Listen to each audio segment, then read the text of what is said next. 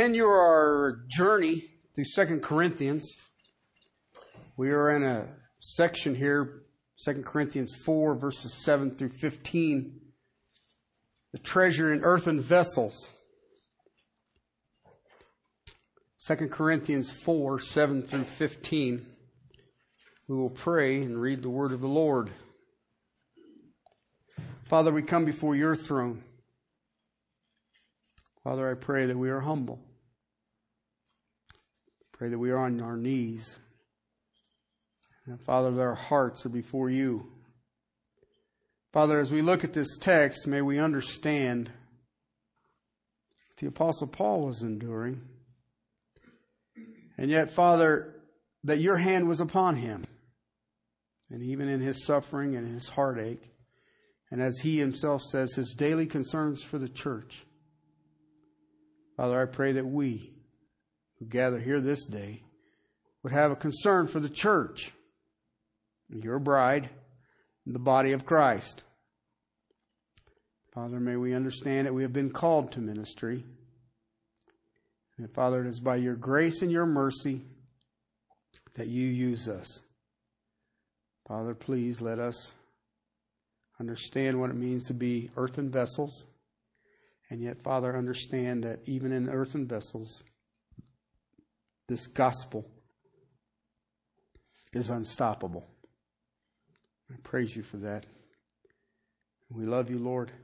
Thank you for this time. In Christ's name. Amen. Beginning at 11.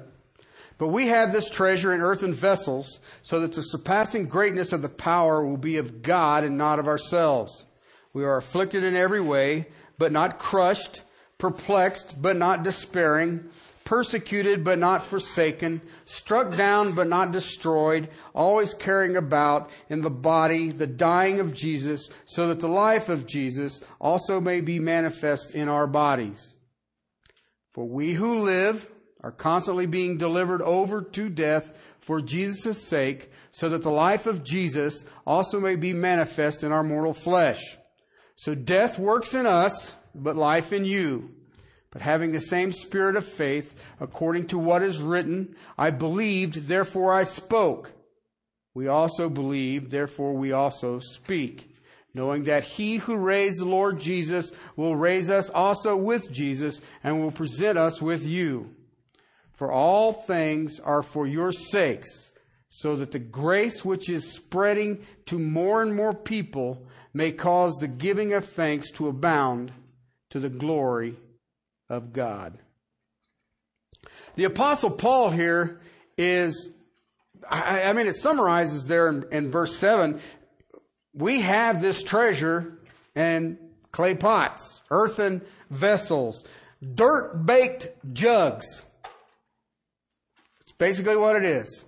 And when you back it up and you roll it through the flow of what he's saying, he says, who is adequate for this?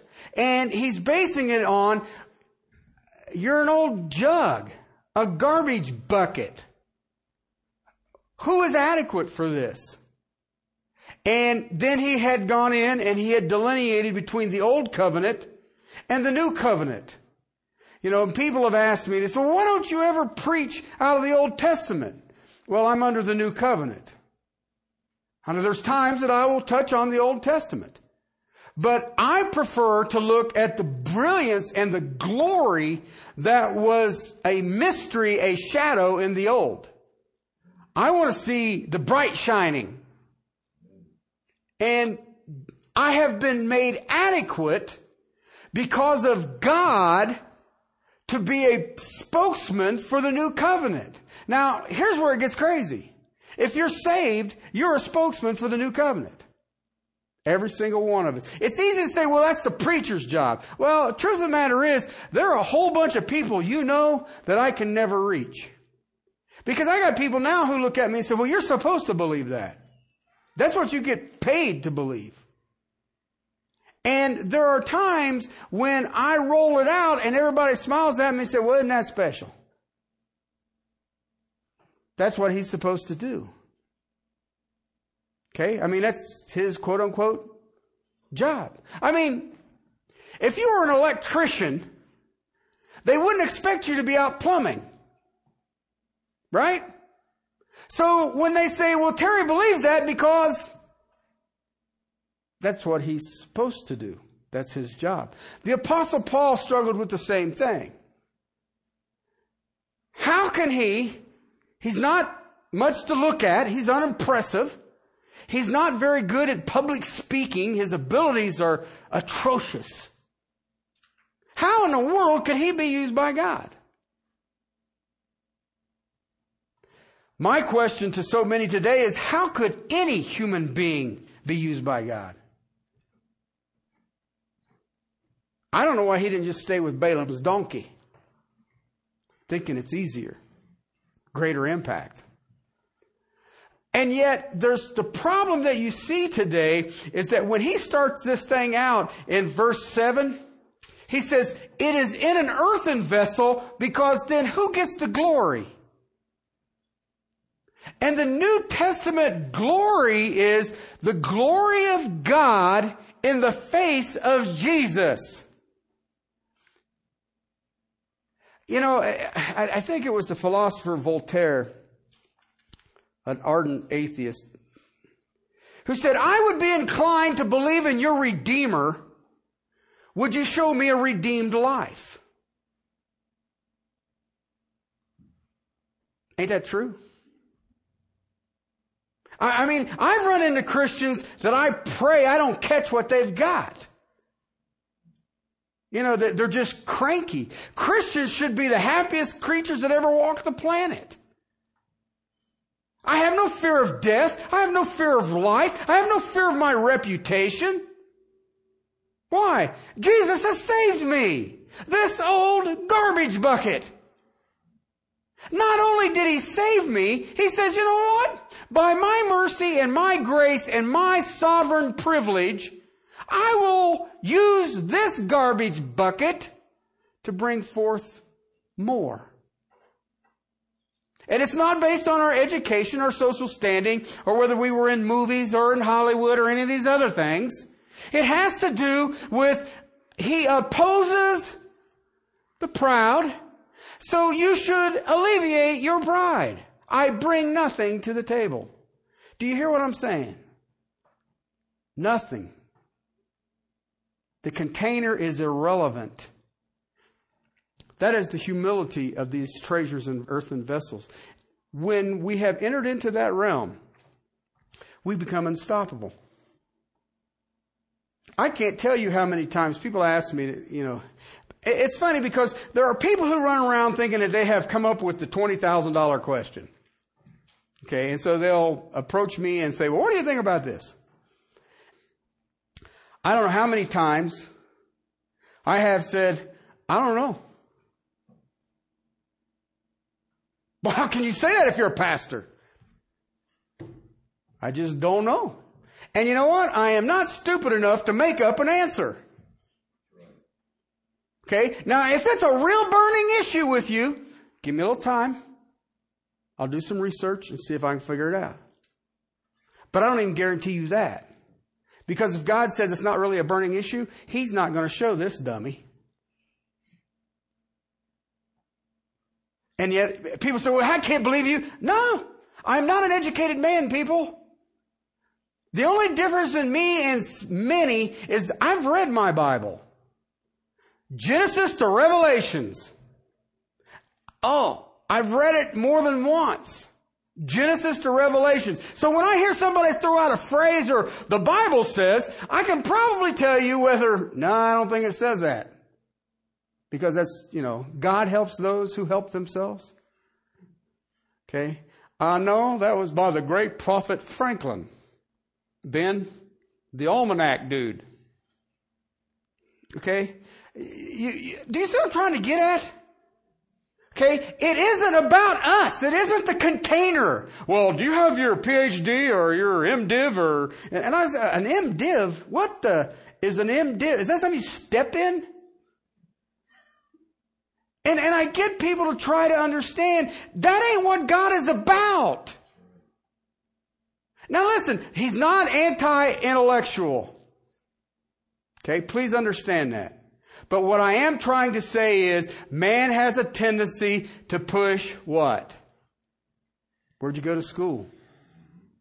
I remember a guy one time says, Terry's a unique pastor with us. And he says, well, he learned his pastoral skill from the Colombian cartel. All right. Okay. If you guys know the detail on that, don't mess with me. I'll shepherd you. But we become unstoppable not because of the container. We become unstoppable because of the treasure. But we are also sacrificials. The Apostle Paul understood that because he says, you know what? They can't kill my king again because he's seated at the right hand of God. He has been raised for the dead. He is immune of death. So what they want to do now is kill the messenger. And those who would stand firm on the truth of God, guess what? You're going to be a target. There's a book out, it's called The Legacy of Sovereign Joy, written by a guy named Piper. And he basically takes some great men of God and shows how God has directed the church based on an individual who was unwavering in Scripture. Luther, Augustus, a number of amazing men where literally the whole course of the church changed because one individual was the hinge pin that God swung it on. And the only difference between any of them is their time of birth. Okay. And yet they refused to compromise the Word of God. And he could literally take the whole of Christendom and move it on one individual. And it wasn't the individuals. It was the steadfastness of truth. But they look at the fruit. I think we miss this at times. When I look at fruit, we kind of have a mindset that fruit is all these people getting saved. Okay? Now, the salvation of souls is definitely fruit. I don't want to downplay that. But to be able to invest in a soul to strengthen it is fruit also. They call that discipleship. The problem with discipleship, it is elongated. It will, some of you know this, it will test your patience in ways that you could never dream. But it's still fruit. It's still fruit. And I think there's times when we look at it that we are here about our Father's work and we miss that because, yes, it is great to see a soul come into the saving knowledge of Jesus Christ. It's overwhelming. But there's also that time of the grind of discipleship. One of the great praises that I have in the lands of Russia is, the first few times that I went to Russia, they all sat there with their arms crossed like this. Here's these Americans trying to tell us what? And they're just here on some kind of spiritual vacation. And after I went back, I don't know, second or third time, it was all of a sudden they were very eager. And you saw it change, but you had to... I had a guy throw a book at me. Okay, I was teaching Romans, and I said, there's none who seek after God. No, not one. And he says, that's not true. I've always sought after God. And I said, well, that's fine. Just mark it out of your Bible. Okay. By then, they knew where I stood. It's the Word of God, period. I don't have any clever schemes or in 40 days we're going to accomplish something. I got to strict down, here's what the Bible says, period. And so he threw his book at me, and that's fine. But I share that because the thing is that you and I have to understand this was a grind. You go over there, you end up in town on a Sunday morning about 6 a.m. They say, you're preaching this morning. Okay, you're preaching this morning. Then you're going to go to a church plant on Sunday night. Now listen, do you realize you haven't slept on anything that wasn't moving for almost 30 hours? Okay, so when you slept, it was like, I think I just slept. Okay, and then they want you to preach Sunday morning. You go to an outlying church on Sunday afternoon, 8 a.m. on Monday. You start teaching and you teach from 8 to 7 p.m. Monday through Friday. Okay? Except for Wednesday. Because on Wednesday you go to another outlying church and you preach there for 2 hours and then you answer questions for 2 hours.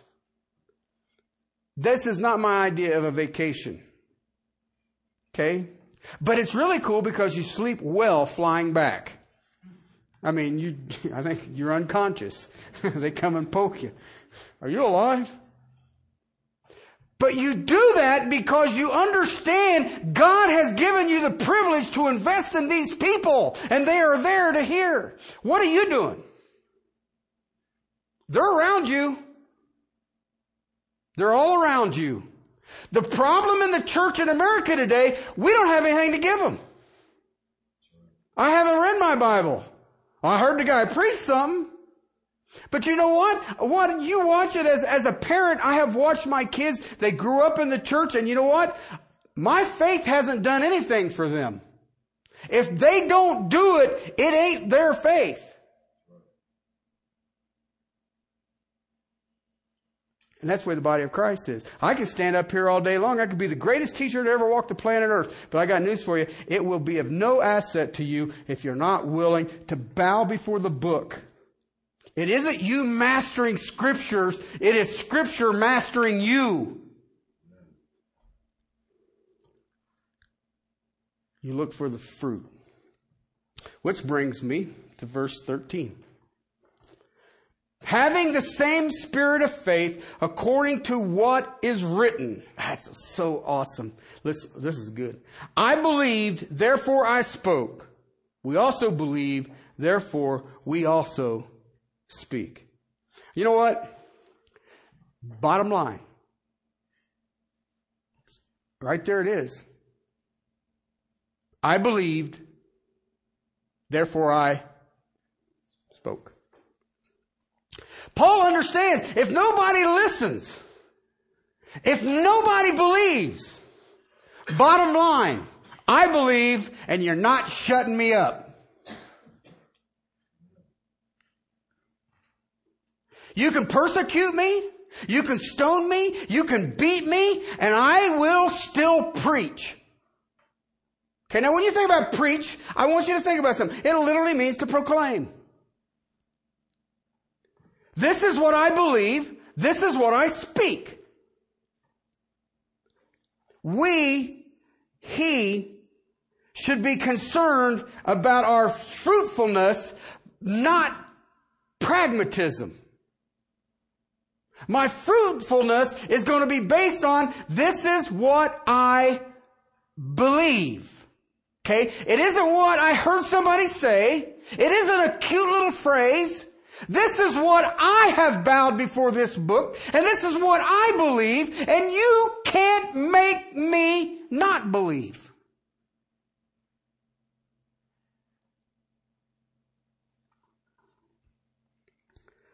He's not going to adjust the message for the crowd. We proclaim what we believe. And you know what? Sometimes we even use words in our proclamation.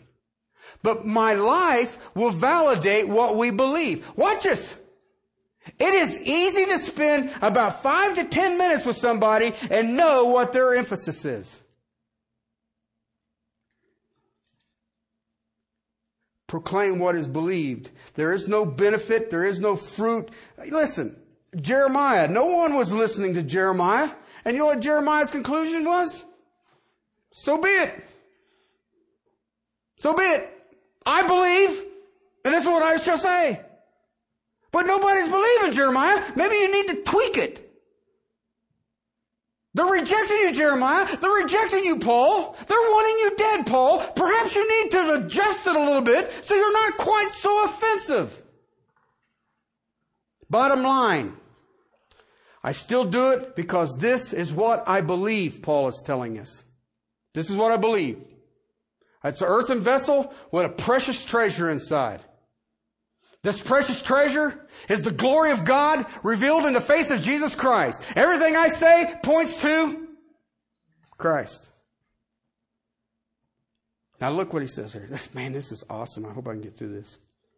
Having the same spirit of faith. Okay, now, you have to get back to the original language to get all this figured out because, one, this is not the Holy Spirit he's talking about. Okay, there's no definite article in this. It is the same spirit of faith. Basically, the best that I can understand this is that it is an attitude of belief. Does that make sense? An attitude of belief. I believe this, and it is based on my attitude. It is the core of my being. And what he's saying here is, I have the same kind of belief, the same kind of faith. Okay, it becomes subjective. Okay, it is not the content of the Christian faith. Okay, that's what the context, that's what the context says. Okay, I believe in the same thing. Look what he says. According to what is written. I believe the same way as what is written. Okay, perfect tense. All right? What is written? What is he talking about? What he's trying to say, okay, what is written is now what I speak stands as an authoritative document. Okay? You with me so far? As it is written, I believed, therefore I spoke. Did you get that? As it is written, therefore I spoke. I hear saints on a regular basis give good advice, but it is not what is written. Guess what? That becomes your opinion. And your opinion is of great value to you. But it does no good if it isn't God's truth. Because all it is your opinion. I speak what I believe because it is written. Okay? Now, you can stone me, you can persecute me, you can mock me, you can do whatever you want with me, but the authority isn't me and nor am I his editor. I give him the truth. And the response of it is God's responsibility. Why? Because I'm just a clay pot. Some would say a crackpot. Paul is saying, I believe, I have the same belief as the guy who wrote that. So let's find out who wrote that. Psalm 116, if you would please turn with me. Psalm 116. You know what's amazing about this? People told me all along, all the time, the Apostle Paul, now, see, here's where you get in trouble. The Apostle Paul never quoted the Septuagint. He always quoted the Hebrew text. Always. You knew it was Paul because that's what he quoted. And that's why they always get in conflict over Hebrews. Hebrews, when you see Old Testament text translated in the letter to the Hebrews, it's always out of Septuagint. Okay, Septuagint is the Greek translation of the Old Testament. Okay, but you know what's amazing? I've been told that for years. Great minds of theology. Except, why didn't you read 2 Corinthians? I believe, therefore I spoke is translated straight out of the Septuagint. So don't tell me the Apostle Paul always quotes the Hebrew text. But see, man comes up with that idea and we repeat it. All right? Instead of saying, thus saith the Lord. Who would Paul been writing to in Corinth? The bulk of the people. Gentiles. They would have spoke Greek. It's Corinth. It's like across the isthmus from Athens. All right? So what would he have quoted? The Septuagint. All right? But here's my problem. I'm not bilingual. I'm still trying to be single-lingual. So I just said that and you guys, yeah, he's still working on it, ain't he? He ain't quite gotten there. Okay, let me show you. Here's how the text reads. I believed and I said. Okay, because the Hebrew word for speak has about 5 different dialects to it, and it can be translated about 5 different ways. And it basically says to proclaim, to say, and all the rest of it. Okay? But I want you to look at something in this text. The psalmist. Verse 1 of 116. Okay? I love the Lord because He hears my voice and my supplications.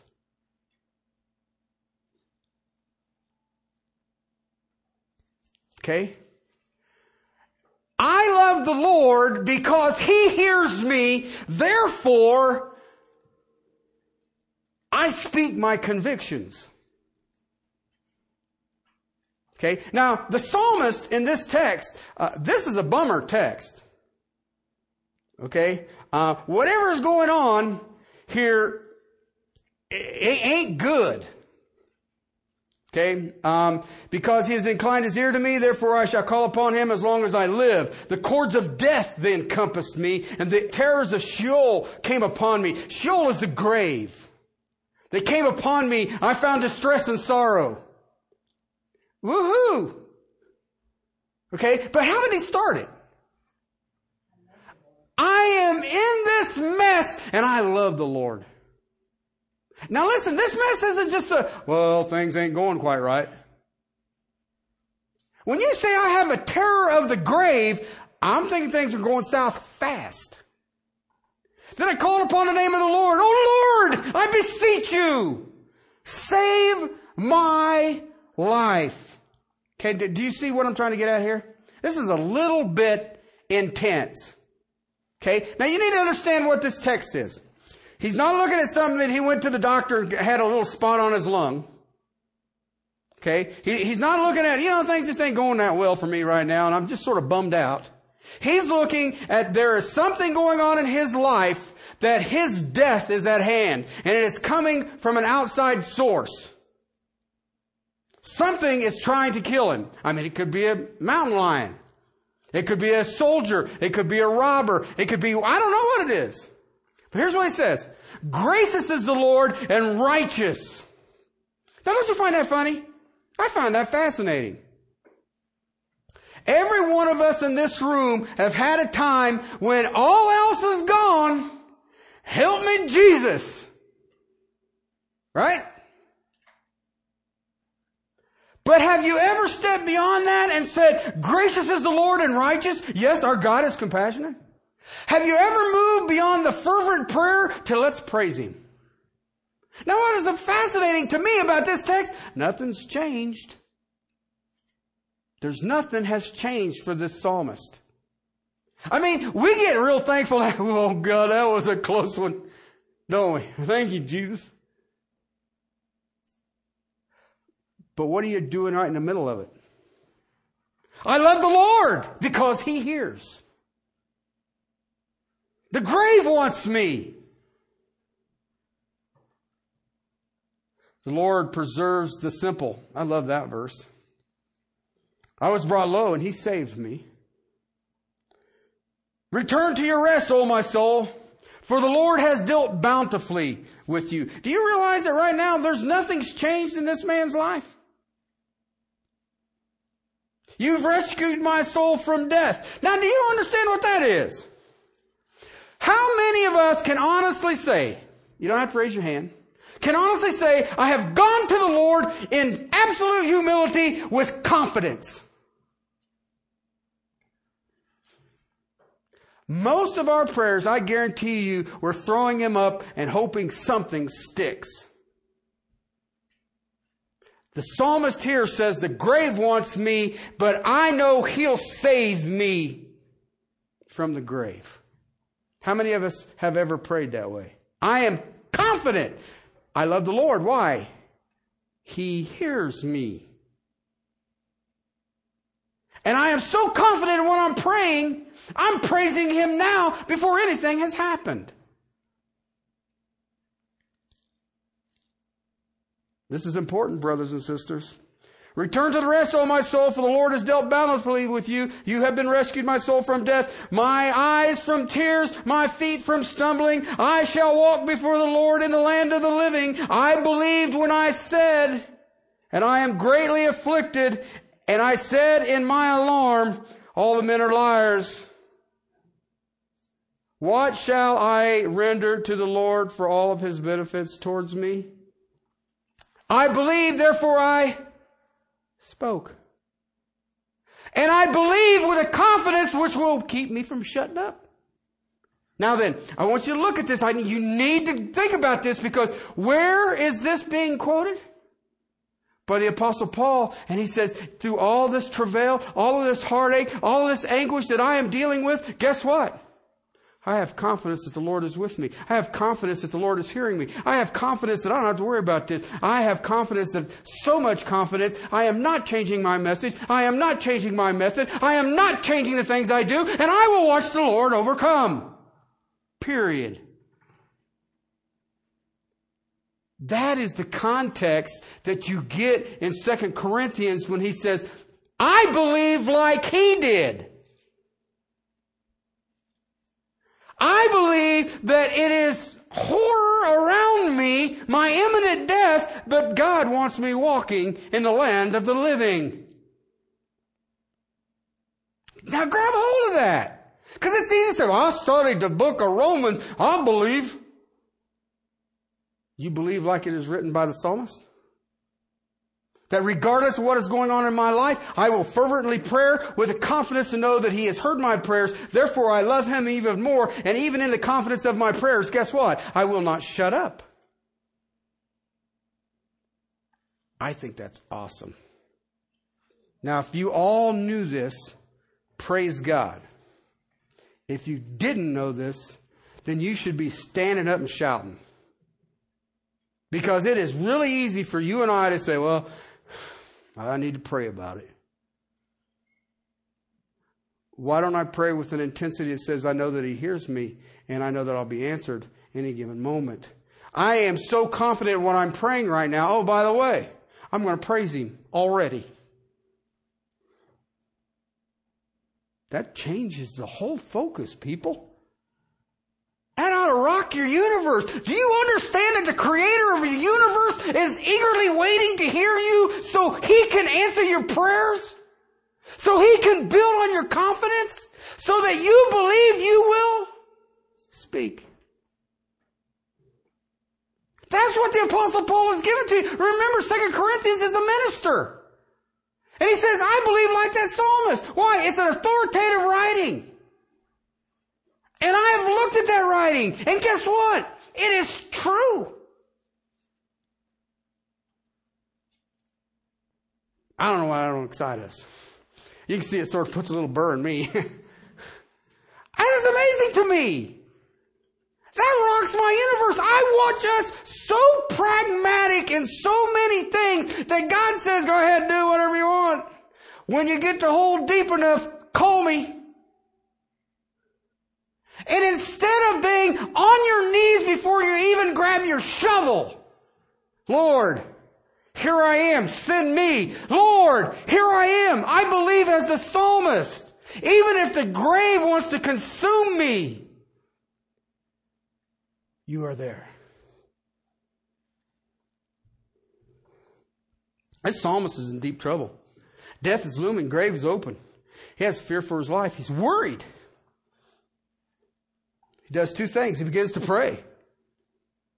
Ask the Lord to deliver. But he asks the Lord to deliver with confidence. It's not one of these, Lord, I hope you deliver. And then in verse 12, he moves right into praise. Hallelujah. Hallelujah.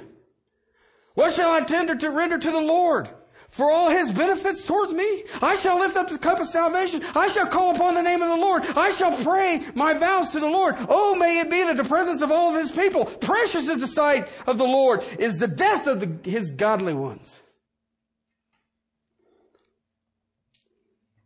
Nothing has changed. Why are you still doing this? Because I believe that the Lord still answers prayer. I got to ask you a question. I'm going to ask you personally. Do you? If you do, then how can you pray sporadically? You pray without ceasing. Why? Because he hears.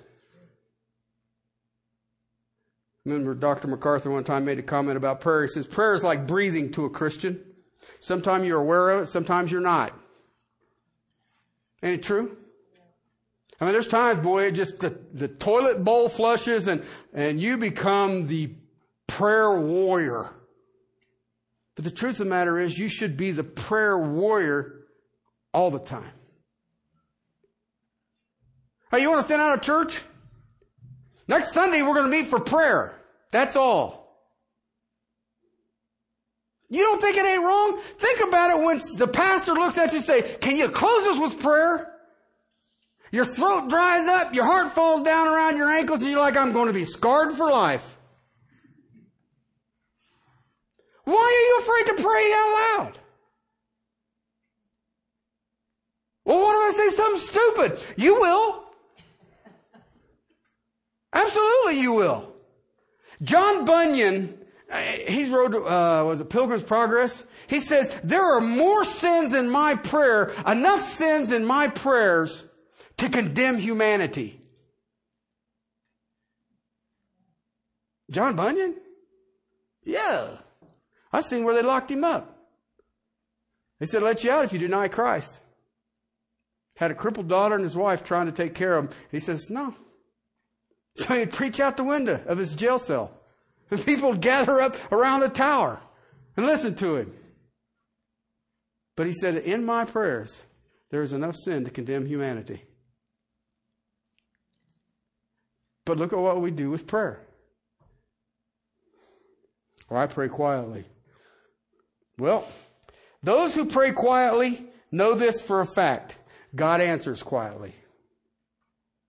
Those who pray loudly, God answers loudly. And the psalmist knew this. Christ crucified. Paul turns people off. Paul is offensive. Paul just rubs people wrong. Jesus Christ crucified. There's a church here in town that does not have any crosses in their building. They said, well, it's not that big a deal. We just don't like to offend people who may not know.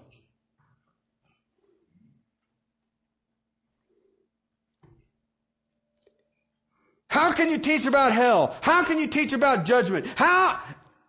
Repentance? Do you know that that's really old-fashioned? That was what Grandma and Grandpa's church used to do. Paul's answer, I believed, therefore I spoke. Bottom line for the minister. What do you believe? Because you talk about it. I've heard you. Listen, as a pastor, and I've struggled with this because I've had many people tell me different things. As a pastor, I cannot be concerned about the audience. Sorry. My first concern, as my brother Paul's concern was, is truth. It's my primary concern. I believe. Therefore I speak. You see someone without convictions? Anybody notice that today? I've seen people without convictions in pulpits today. I've heard people say from the pulpit, I think what this is, sit down, shut up. And I'm not trying to be rude or anything like that. If you think and you ain't convinced, show yourself approved. A worker rightly dividing truth. Do you know what? I have learned, and I always thought maybe it was just me, but I've learned that it's not just me.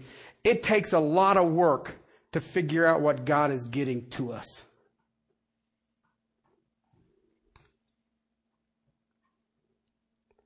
I have heard too many who don't have conviction in their hearts. When you are driven by conviction, you will speak. You will speak that conviction. A man with a profound conviction doesn't need someone to tell him what to say. He just needs someone to say it to. Paul understood this. Remember, his faith compelled him to preach. Faith, we believe. What you believe is yours. You can't have mine. You can't have mine. It's yours. And you will speak what you believe. We can't believe, if we can't believe the truth with all of our heart, how will you have a longing to share it? How many of us in here are like the Arctic rivers, frozen over at the mouth? We don't share our faith. Why? Well, it might offend somebody. No, you don't have no conviction on it. Because if you have a conviction on it, they're not going to shut you up. I don't care if they make fun of you.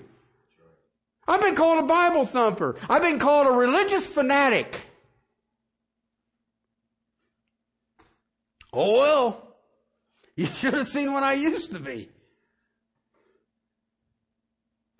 And you know what? Well, I can't believe you're that stupid. I had a guy tell me that. No, there ain't no way the earth is billions of years old. Well, I can't believe you're that stupid. Well, perhaps your faith in science is greater than mine. And these were friends.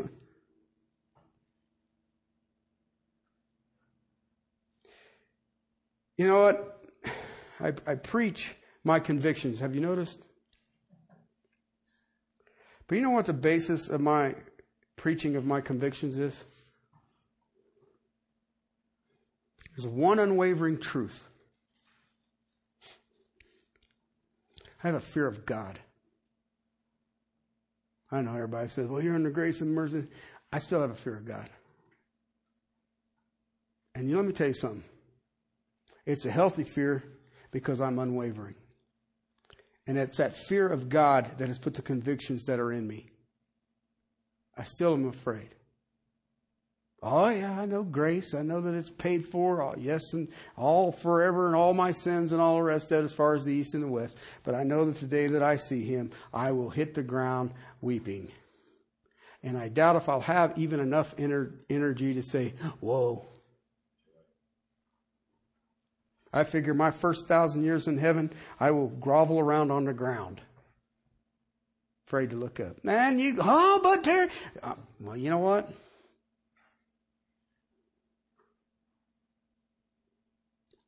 The convictions that are in me, I proclaim what I believe, and I see that in my brother Paul, and that's why the Apostle Paul was so powerful. I look at today's society, even the secular society, and I got to ask a simple question. How many people do you deal with on a daily basis speak what they believe? They don't want to be offensive. I don't want conflict. I don't want this. You know, I cherish politicians who, whether I agree with them or not, their convictions are they're going to stay right there and speak their convictions. I don't care whether they're right or wrong, left or right or whatever they are. I don't care. I prefer that. And you know what? There just aren't any. So I don't like any politicians. Narrowed that down quickly. I don't want to hear this. Well, we need to... No! We need people who stand up and say, this is what I believe, this is what I say, and you shall not move me. I like that. I cherish that.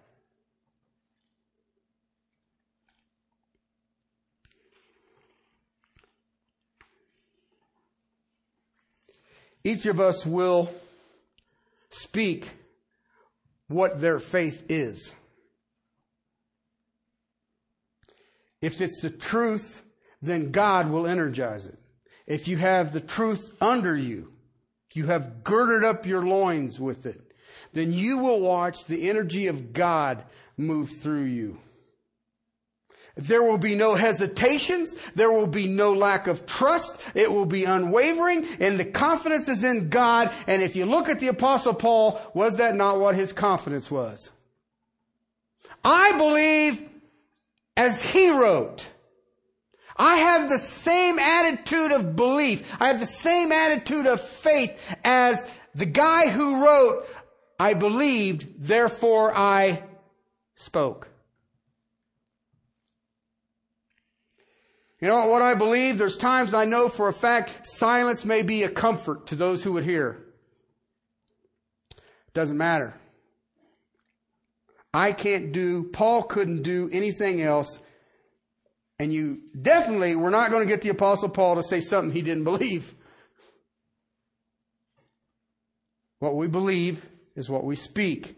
And let me tell you something. When you believe the glory of God in the face of Jesus Christ, understand this emphatically, it does offend. Because at some point, you are exposing those people as sinners. As sinners.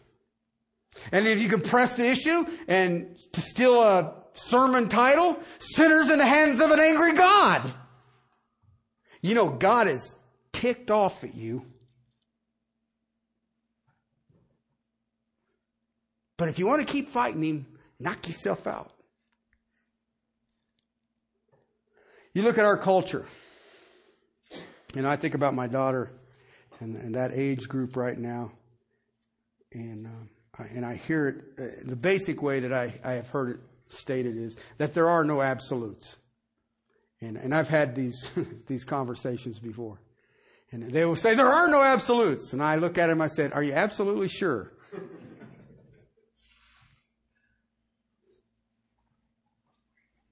Right? There is no truth. Or truth is what you make it. Okay? And truthfully, if I pop you in the nose, truthfully, it will hurt. Oh, did I tell you? Absolutely. But you look at our society, we can call it political correctness. I don't care what it is. Why is it that somebody can get up and get a speech, and then you have to have all these other people explain to me what he just said? You know what that means? Somebody ain't believing something here. We are to proclaim the Word of God. We believe it and we give witness to it. We are called. If you are called, then you believe. If you believe, then it becomes your message. And the message is seen and the message is spoken. You know, I said, well, you don't really need to preach. Listen, if you're going to preach, it better be the Word of God. If you're going to proclaim, it had better be the Word of God. What else is there? It is truth. It stands across time. It has taken the attacks for centuries, and it still stands.